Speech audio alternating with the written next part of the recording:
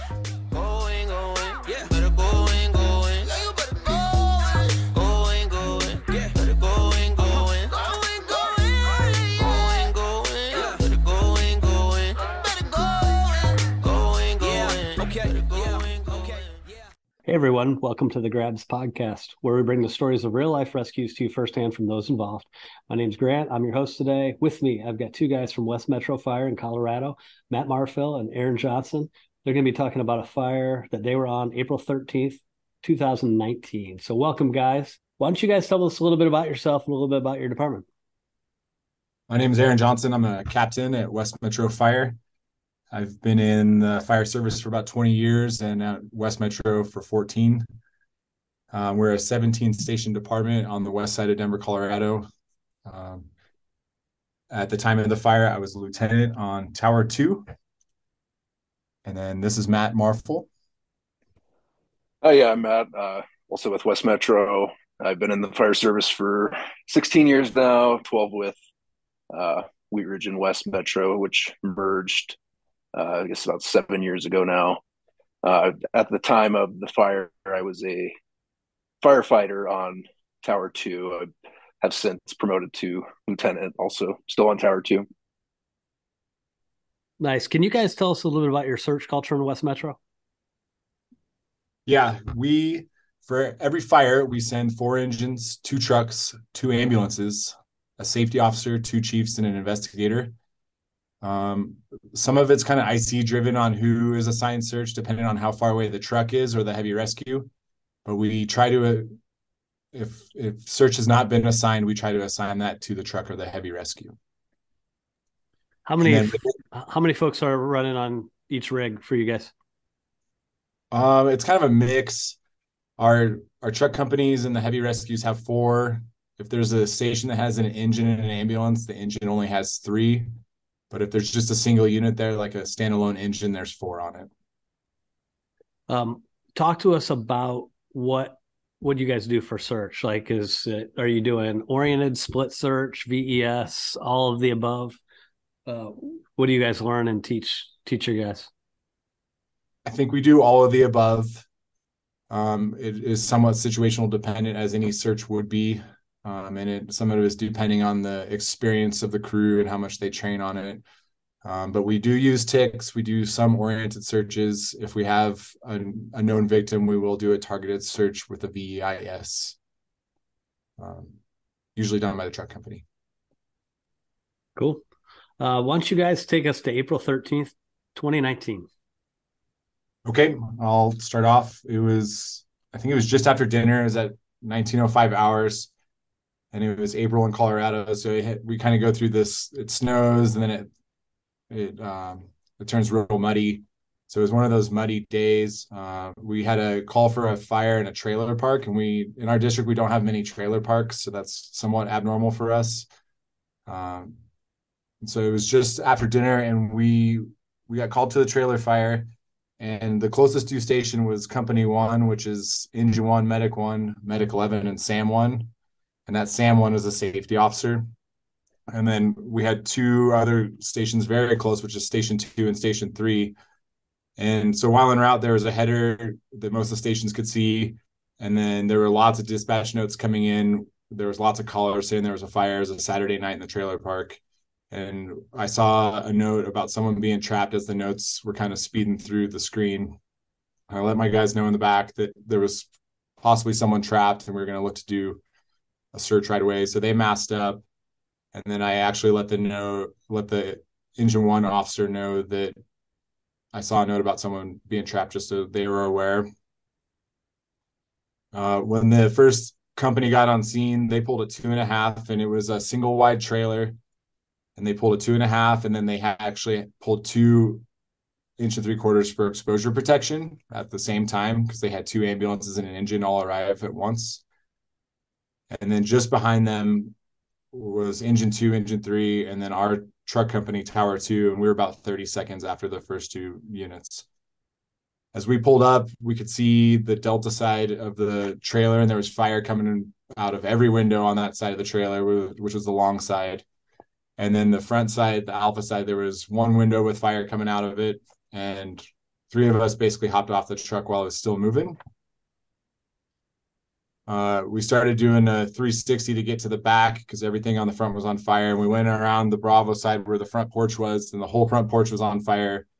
There was a propane tank from a grill that was venting. There was a bunch of yard debris on fire, and it was pretty hot going in between the two trailers. And so we got around the back, and I saw the window on the Charlie side was smoke stained, but there wasn't fire coming out of it. So I told those guys, hey, we're going to VIS this window. And then I happened to see the safety officer who was doing their safety 360 in the back. And I think we had some quick dialogue, but he actually had just encountered another victim that had attempted to rescue the victim who was inside. And that guy who was on the backside of the trailer was burned and not doing so well. So we let command know that we're going to do VIS. And then I guess I'll let Matt talk about what happened from then on. Yeah, when we first got there was a huge volume of fire. Like we had trouble even getting between the trailers because it was so hot. There's flames coming out of everywhere. We were masked up, got to the back. Like Aaron said, he found that window and said we were gonna VEIS it. At that point, I'd only heard of a single victim, and that's what I thought we had. We broke the window, and it was a bit above my head. There's a little bit of a drop on the back of the trailer, and I'd say it's probably about a foot above my head. So even though it was a ground floor window, not the kind you can easily just get inside of. My first idea was to use the halligan up against it as a step. But like Aaron said, it was a super muddy day, and the halligan just sunk straight into the ground as soon as I put my weight on it. Then my boots were caked in mud, so I couldn't grab the windowsill and kind of walk my way up. So we just had no way in without a ladder. We had someone from our engine 2, get an attic ladder. That was the only ladder shorter than a 24-foot extension or a 14-foot roof ladder we had available. So he got that 10-foot attic ladder very quickly. There's not really much delay. We got that up. I got to the top of the ladder. They had made good progress on the fire with those 3 hose lines operating, but there was still zero visibility and very heavy smoke, but it wasn't super hot that I remember. And I used the tick, as we're taught to do, did a quick scan of the room, but because of all the hose streams operating, we had a ton of steam. And I remember just going between the lens of the camera, the screen of the camera, my mask, wiping them all off. And I just couldn't see a single thing through the tick. So quickly gave up on that. And it was an odd shaped window. It was about 3 feet wide and then like a foot and a half, 2 feet tall. So it was wide but short. So I just kind of laid on the windowsill and then reached in. I could feel there was a mattress maybe a foot down. So I just rolled onto the mattress. As I was doing that, I could hear on my portable radio the SAM officer that Aaron was talking about call on the radio that he had a victim on the exterior. And I was thinking that was the only victim I'd heard that we had. So my guard kind of dropped a bit right then, thinking the victim's out, but I'm going to get my search done and get out of here because conditions still weren't great. So I went down to the floor. Like I said, not super hot, but zero visibility. And then I crawled kind of between a wall and this bed, and I was feeling around, and I felt something odd. Like when we train, we use dummies and they're hard plastic or like a canvas full of stuffing. And I distinctly just felt like rib cage, and I couldn't, the way that person was kind of wedged under the bed, I couldn't like identify a head or any like the extremities, but as I felt around, I could just very distinctly feel what felt like a rib cage. So I went back to the window and yelled out that we had a victim. And then I tried to go to the door to isolate, and I could feel the door frame and there was just no door. So I just figured it was a bedroom with no door to it. Went back and was trying to get the victim out from under the bed. It was a wooden futon in a very small room, and there was like basically a foot around the bed to the wall on each side, and then underneath the bed it was just full of stuff. And the person, I think they were trying to escape the heat or fire and just kind of got under the bed as best they could to shield themselves from that. So I was trying to like grab, but it was almost like she was covered in bacon grease. Like she was very slippery and wearing kind of a loose fitting shirt as far as I could tell. And I just could not seem to get her out. So I called for the other firefighter on the tower to come in the window, because my idea at that point was to try to lift the bed off of her. It was a very heavy bed and it was wedged in there. So we pushed and pushed, and it didn't budge more than an inch or two. So I finally just laid flat on the ground and was able to hook my arm kind of over the top of her and slide her out just enough to where I could get my other arm around her. And basically just, like I said, she's so slippery. I just bear hugged and stood straight up. And then the other firefighter helped me get her kind of horizontal, because like I said, it was a short, wide window. And then we passed her out the window to Aaron, who was at the top of the ladder.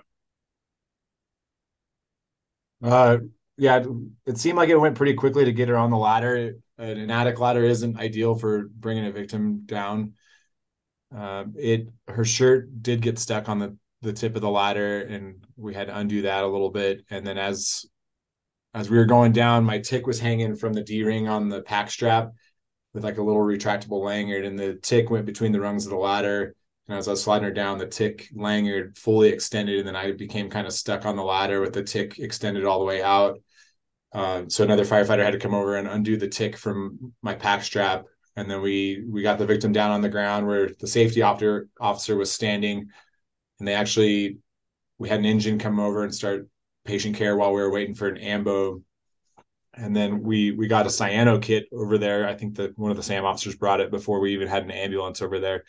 And they started a Cyanokit infusion on the patient while she was sitting in the yard behind the trailer. And then they loaded her up in the ambulance and took her to the hospital. Yeah, we continued our search after we got the victim out. We finished the search of the small room and then made it through the doorway into like a bathroom, laundry area, and searched that. And at this point, the fire was under control. There was no visible flames that I saw. And then we tried to progress into the main body of the trailer, and it burned so hot. And it's lighter weight materials being used since it was a trailer, but the floor had burned through from the top down, and we were just stepping through the floor, and all of the contents of the room were essentially gone. So we just stepped out a side door at that point and did not finish searching that part that was involved with heavy fire. Nice. A lot of stuff highlighted in this that we hear in other rescues. VES, I love finding the window that didn't have fire showing out of it. That's a strong move. The dealing with tall windows, we hear that time and time again. And then slippery victims. So pretty cool stuff. What have you guys changed anything since that fire it related to search on either how you do business or equipment, or how you guys teach that to different members?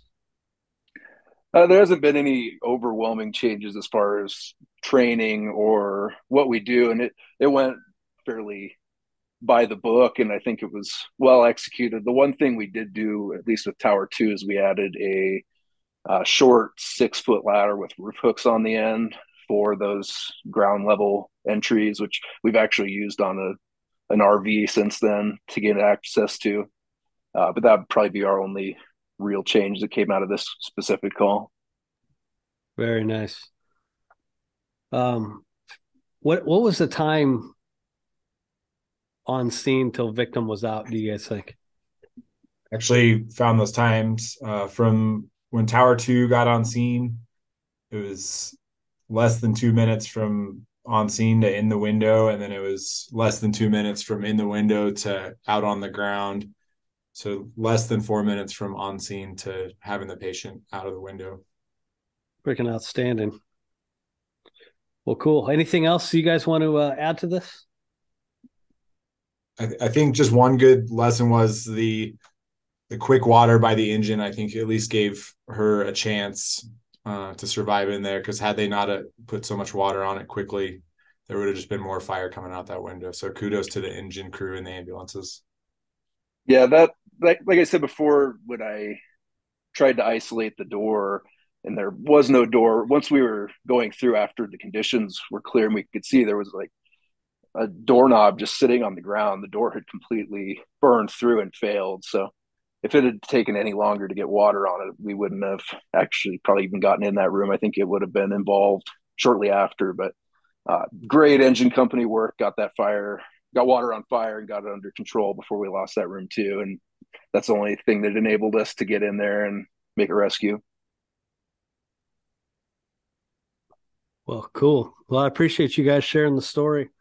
To all the listeners out there, we want you to, you get a grab. We want you to go to firefighterrescuesurvey.com, fill out that short survey. That's for us, by us. That way we can train on what's really happening, and we can capture our wins a little bit better. If you want to share your story on the Grabs podcast, reach out to me, Justin McWilliams, or Nick Ledeen. Look, we're not looking for anything outstanding. We're not giving out awards. We just want to hear what's really happening on the fire ground, so we can all learn from it. I want to thank you, Aaron and Matt, for sharing your story. Until next time, thanks for listening.